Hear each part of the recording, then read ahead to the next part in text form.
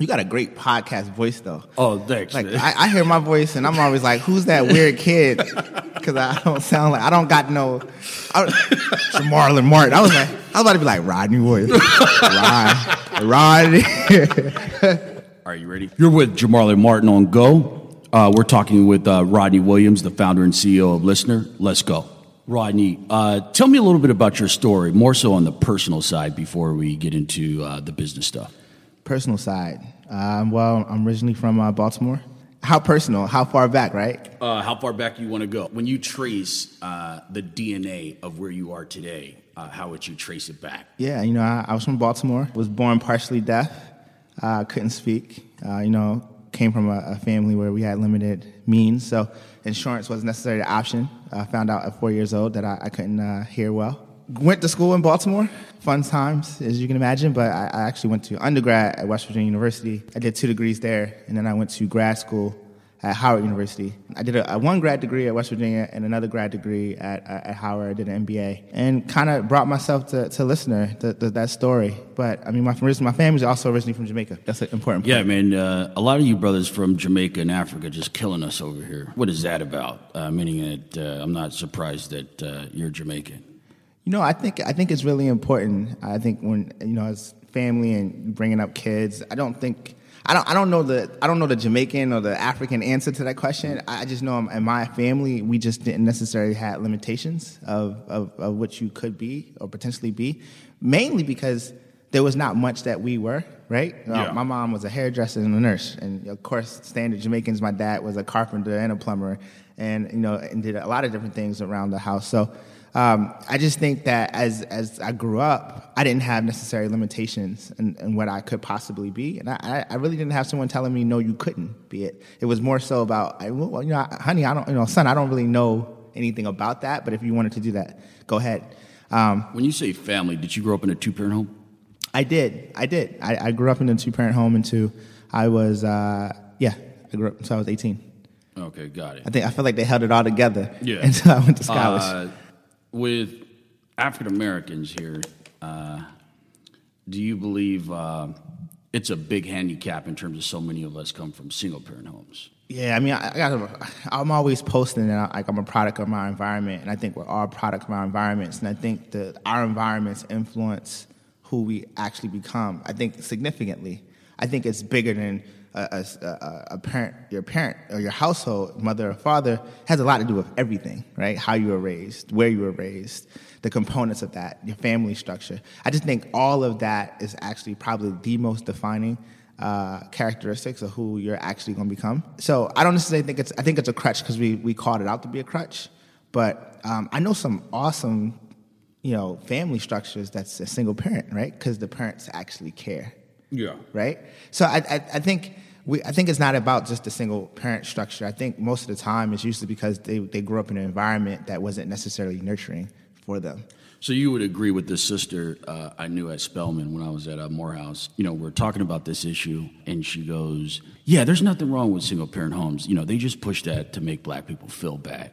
We should embrace single-parent homes. Yeah. Do you agree with that statement? I agree. I was talking to a bunch of friends of mine, and when Hillary goes, she called, it was back in the day when she called black dudes vultures or something. I think predators. Some predators, yeah. Predator. Yeah. Here comes super predators. Yeah, super predator. predator. There you go. Yeah, and I just think we have a tendency to, the moment we get a name or something negative, we take it and we're like, oh, we're a super predator. First of all, I thought that was a compliment. I was the only person that was like, I love being a super predator. If it was just a jungle and it was a super predator, I was the person that was going to eat your face. Yeah. I just think that, there we go back to the eating the face part. Yeah. I just think we tend to take these negative things that are just small examples of a subset of who we are as people, as defining characteristics of why something is it. And I just think if we're the most advanced supercomputers on Earth, human beings, we're way more dynamic than that. Yeah. So what if somebody said, look, the more you deviate from your original African culture, your original Jamaican culture, shout out to my Jamaican folks out there, the more you deviate from that core in terms of your heritage, most likely there's going to be more failure within your community. The more and more you get away from those those original values? I don't necessarily agree, and like I said, I just think that there's good values and there's not good values. I think it's as basic as black or white, and I just think there's certain family nurtures and values that should be shared. Now, I think what you're getting to is that I think ethnic or African or Jamaican tend to have more of a commonality of these common attractive values that they tend to push out into their family, and I think that is I agree with that. I think I just think that's part of that heritage, and I think as African Americans, I think we lose a bit of the family structure when you start to have generations of single parents or generations of disconnect, right? And I think sometimes that's where you're seeing generations of disconnect. But obviously, at least in maybe not in my view, black people, we are in a big mess here in the United States still in 2018. When you look at the data, the inequality, is racism a bigger issue, or do we have a culture problem where in terms of progressing from here, where we are in 2018, should the community be more focused on internal culture optimization or racism in terms of trying to change America? What would you give more energy to? I would always give energy into our own culture, into our own establishments. I'm a firm believer of I'm never going to, it's rare that I'm going to teach another man a value. I'm going to teach my son, my kids, I don't have any, but my family, I'm going to do things like that. But it's very rare that I'm going to teach another man a value. I can show him. I can let him watch it. And I just think our culture should spend way more time investing in each other versus worrying about, fixing the oppression or fixing the other person. A scholar out of UPenn, Amy Wax, her thesis is that, look, with black people in America, obviously, America has oppressed you guys, enslaved you guys, discriminated against you. People, from her perspective, she acknowledges that. But she used the analogy of a victim in a car accident where a person gets hit by a car, they're paralyzed, right? And essentially, the person who hit them can't really do anything to help them to walk again. Essentially, the person is going to have to pull their internal resources and go through therapy and really stay committed if they have a chance of walking again. And she used that analogy with respect to us here in America, where all that racism stuff, the slavery, oppression, discrimination, that stuff is real. We acknowledge that. But in terms of actually changing your circumstance, it's not going to be government. It's not going to be all this other stuff. You're paralyzed, and you got to go through that therapy every day, but you have to do it. So she puts the weight on us from here in terms of actually making substantial gains in economics here in the United States. Do you agree with that? I agree. I agree with that. Yeah, I mean, it's on each other. I think I know in my personal story, if I had let the environment define me, if I had let the challenges define me, if I had let the opposition define me, I went to West Virginia. I went to one of the most racist schools, racist environments that you could go to, and I saw tons of my classmates drop out because of issues outside of the fact of, is it a good school and are you passing? Like, you should go and you should just finish. I just think that we got to stop doing that. We got to be more introspective in how we build each other and the communities around us. Yeah, so in talking to a lot of entrepreneurs, you have a great reputation with a lot of people, and I noticed that you attend Afrotech, you're at Black Tech Week. Do you believe you being at events such as South by here in Austin with Rodney Sampson, HBCU, South by Southwest, do you believe you would have been so active in the Black tech community beyond growing your startup? Do you believe there's any correlation between that in terms of, kind of being in the Black tech community? I mean, I'm active because I'm not doing this for money.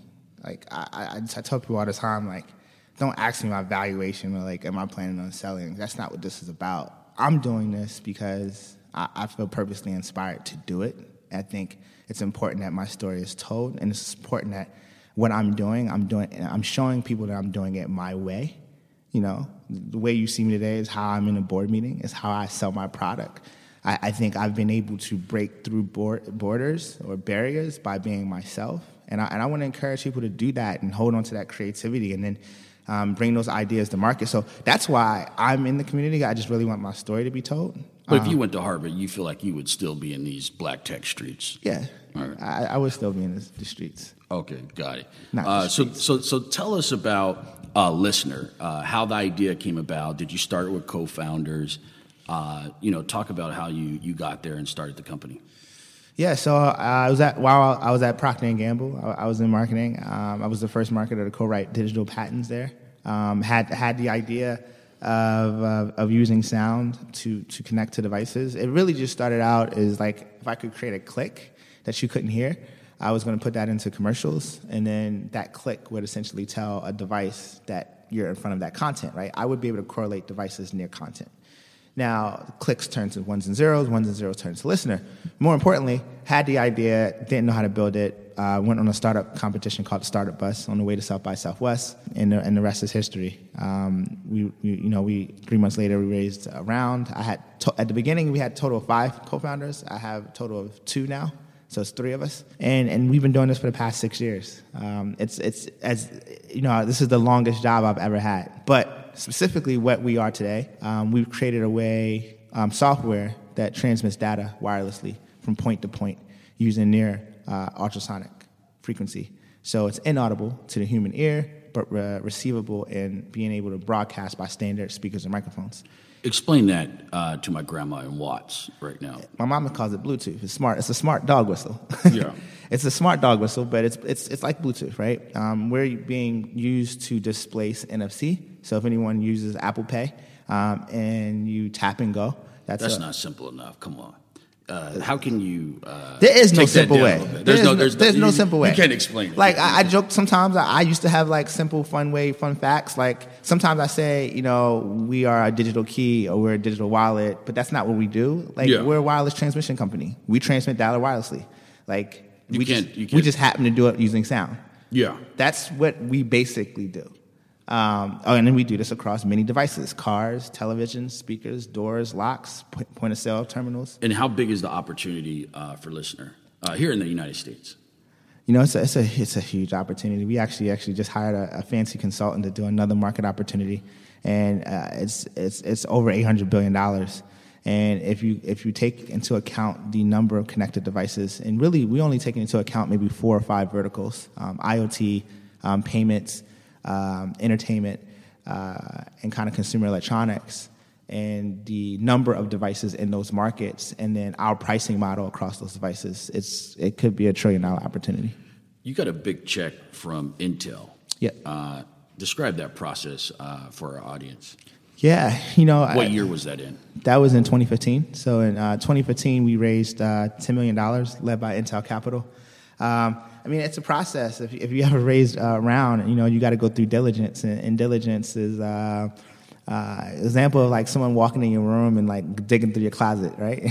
Did they do a thorough background investigation on you? Yeah. I think every round, not just Intel, right? I think every investor that's pretty much given me $1 has done a thorough background.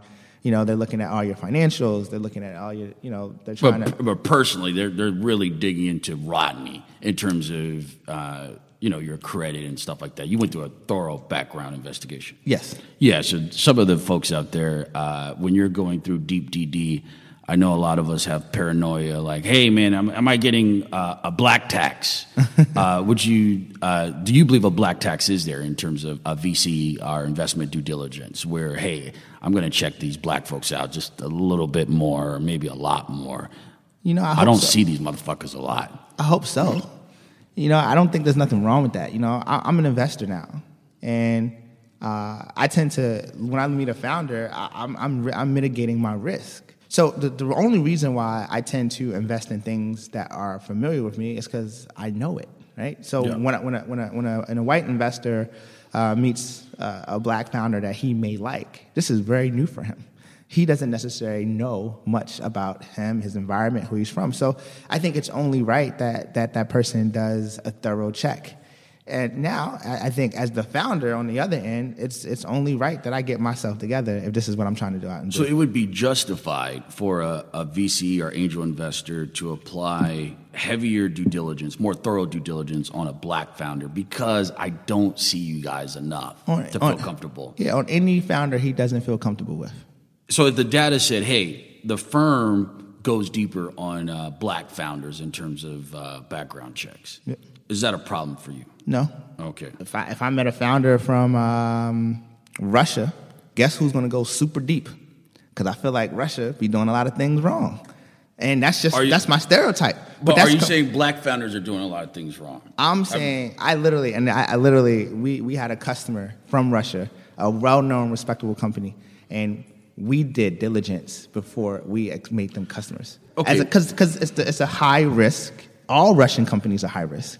But you're comparing your people here in the United States, at least, to Russians. A lot of corruption, a lot of fraud. Why would you compare us to Russians? I'm not comparing us to Russians. I'm saying that I think that the clear statement is that I'm saying is that if I'm uncomfortable with something, I'm going to do a lot of diligence. But the premise is I'm more uncomfortable with black folks because I don't know black folks. You don't know black folks. Okay, so would you be okay if black people need a higher FICO score with the lender?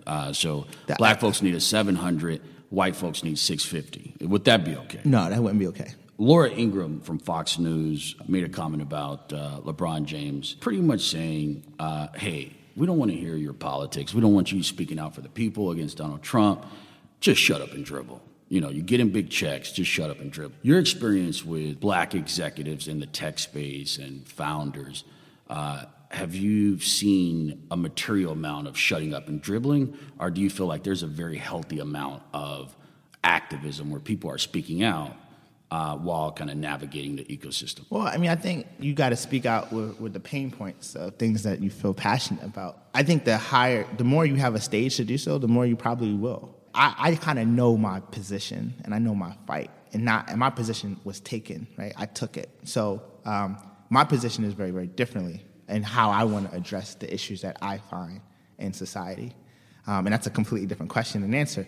But I think you got to pick how you want to. Either you want to be a part of it or you don't, right? You want to be a voice. You want to make a comment or you don't. I'm not mad at both parties, to be honest. I'm glad. The people shutting up and dribbling are the people being very vocal. You're not mad at either side. I'm not mad at either side. I tell people all the time. The best part about this moment is people are talking about it, and people aren't letting anything go. And I appreciate the conversation because 6 years ago, it wasn't a conversation. I think something is brewing where we're being comfortable. The moment we see racism or something we don't like, we're saying something about it. It's like a natural tension that's starting to rise, and the tension is just bringing more and more awareness to it. And I love it.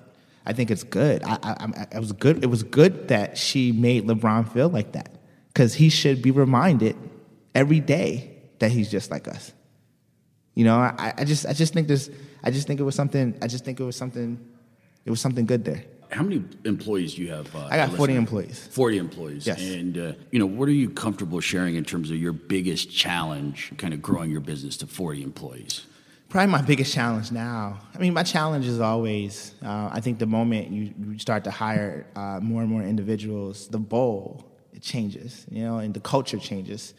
And you have to learn how to incorporate all these different personalities and all these different passion points, and especially for our company where we don't see a filter. We are an extremely diverse organization because the way I just look at things, I don't have filters. And not like I don't have a diversity agenda at Listener, but it's very diverse. Not that I go out and look for diverse people. It's just that my lens is completely clear. If that makes sense. Yeah. I'm looking at everyone equally. Diversity is for them, not me. That's exactly what you're saying, yeah. Exactly. But the toughest challenge at this moment is making sure that, from a culture standpoint, we're all on the same page and going after the same dream and keeping everything and keeping folks, high spirits. We're David and Goliath at this moment. What has been your biggest mistake? Biggest mistake? Don't believe in mistakes. I think there's the biggest things that I've learned from.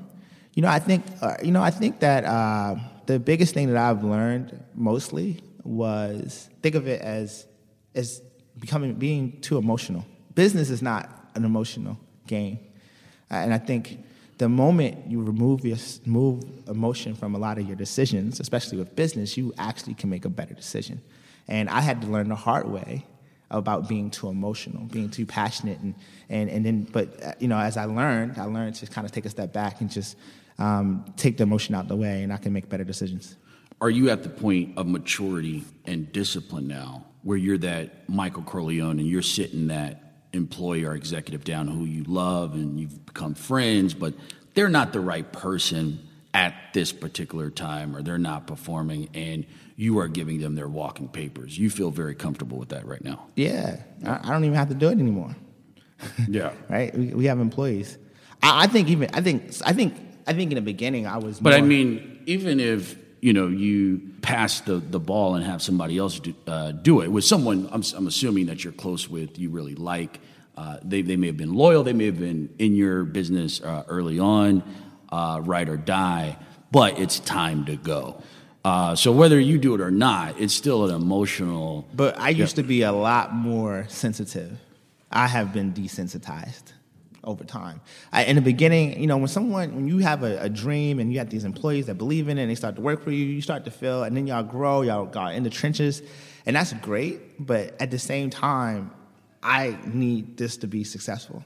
And if you are at limiting the ability for the tribe to be successful, you have to go.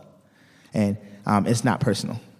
Got it. And how's your relationship with the people you really loved and respected within your business that you have let go? How's your relationship with them now? Good. It's good. Yeah, it's just how it was. You know what I mean? And I like to think we got a bunch of war scenarios at the office, and one of my favorites is tours of duties. Right? We're still on the same team. Your tour of duty is just a bit over at this moment, but that could be temporary.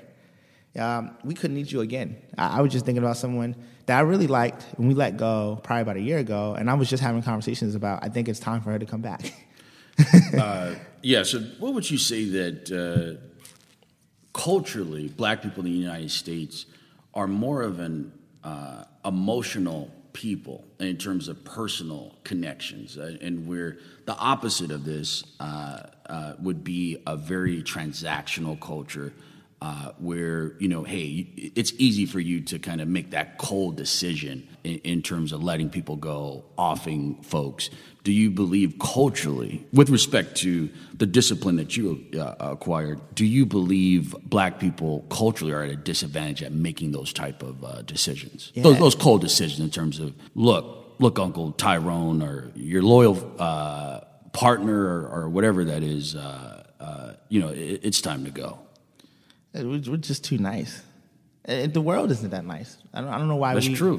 Why we think we need to be that nice. But would you think it's a fair statement? I think it's a fair statement. In terms of decision making within businesses, we are an emotional people, and we're allowing emotions to get in the way of the enterprise often. 99% of the time. Yeah.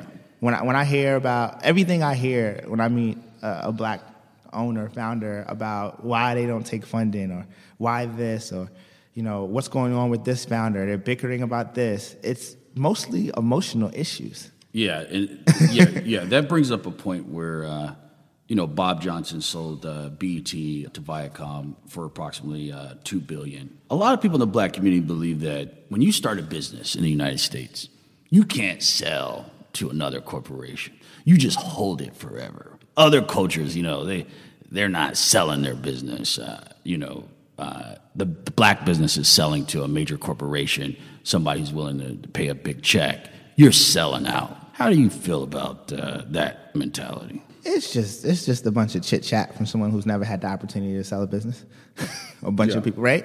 I mean, we only know what we know because we've seen it before, and we just haven't seen it enough to understand if it's positive or negative. So I think what you're seeing is a lot of honesty.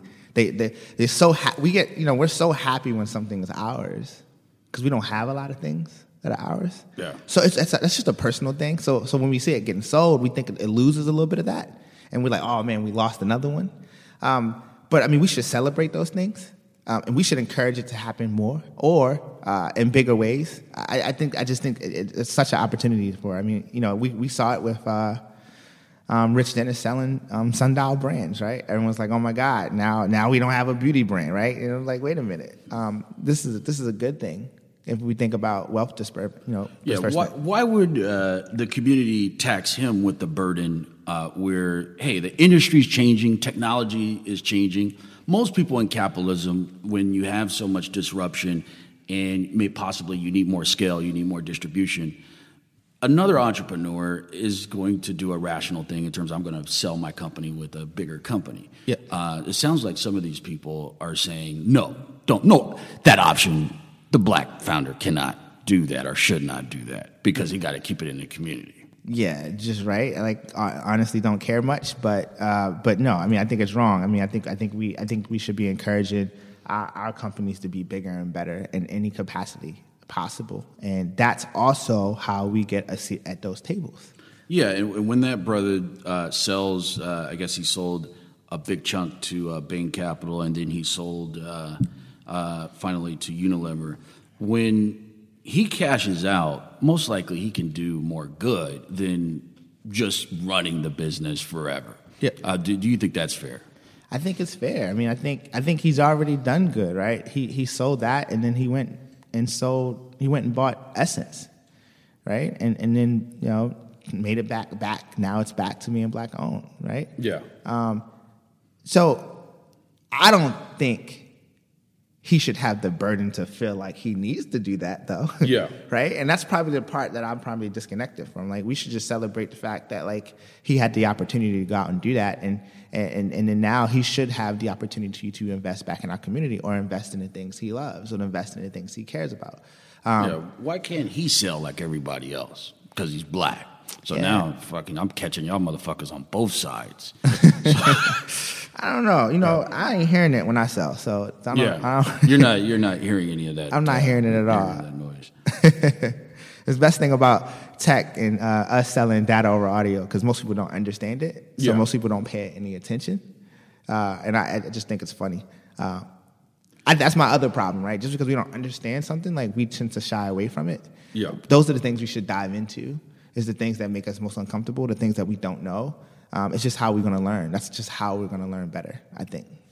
I had a session on Twitter last night talking about the endowments of Howard, Spelman, and Morehouse is approximately $800 million in aggregate, all three of them. Do you see a role for HBCUs to play in terms of backing black tech founders and investing in the equity of black businesses? Do you believe that there should be a connection between those endowments and venture capital going to black founders? I think so. I mean, definitely, right? Shout out to Howard. I went to Howard. By the way, Howard has the largest endowment at over $500 million. Out of all HBCUs for the audience. It's a pretty good endowment, right? Yeah. But, the education system is a troubling system. But with that said, yes, I do think I think HBCUs have to find their new role in this new world, right? In the previous world, it was historically black colleges was because black folks couldn't get into schools that were majority. And, they wanted to encourage more blacks in college. I think what is the role it plays now? Is it the creme de la creme of the black folks? I'm not saying I'm answering that question now, but I do think part of that should be about continuing to build black communities using black educational institutions. Yeah, and the goal of endowment, of course, is you want to generate an attractive risk-adjusted return, Yale. The historical returns are north of 15%. In the Yale model, they have a very healthy allocation to private equity and venture capital. David Swenson, the fund manager, kind of pioneered a strategy where I don't want a lot of the stocks and bond stuff. I want to go with hedge funds who can generate alpha over the market over the long term. But I want access to illiquid assets because those are going to outperform. So, in my mind, HBCUs should be at the front end in terms of investing at least a small amount of capital. They should be here if they want to get out the mess. They should be investing in the best black talent, not just tech, but Hollywood, possibly, backing directors such as Ryan Coogler, so they can generate outperformance on their investment returns. But I do not see any evidence of them doing any of that stuff. Yeah, I mean, it's not any evidence. They should, right? I mean, they should.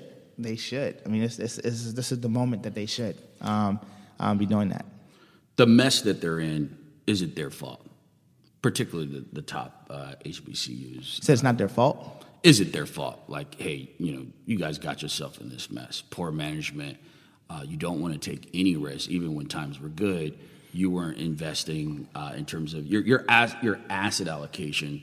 Was most likely highly defective, where you're just doing conservative stuff for the last 30 years. Too conservative stuff. I think so. Yeah. Yeah. Right. And unfortunately, what you're experiencing is institutions that are ran by educational leaders versus institutions that are ran by business leaders.